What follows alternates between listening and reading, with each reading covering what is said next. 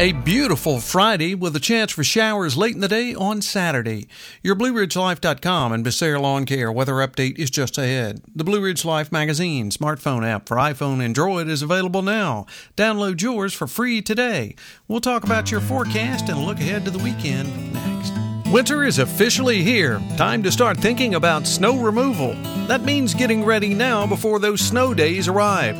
Let Carlos and the team at Becerra Lawncare help you get all of your prep work done while you enjoy the winter season ahead. Mulching, brush removal, weed trimming, and more. And don't forget to ask about firewood for those cold winter nights. Call Carlos at 434-962-3266. That's Becerra Lawn Care at 434-962-3266. A little bit better day on Friday than what we saw during the day on Thursday. Afternoon highs will make it into the mid-50s with sunny skies.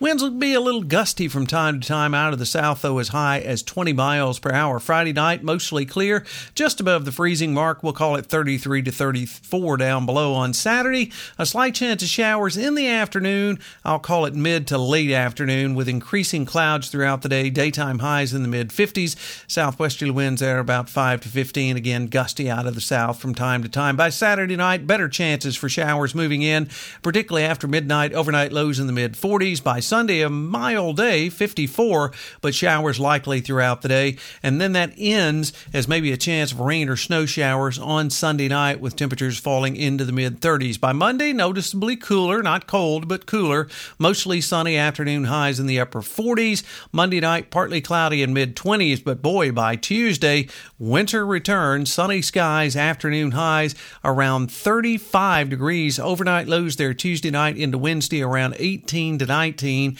And on Wednesday, for the final day of January, 43 the daytime high, 30 the overnight there on Wednesday night.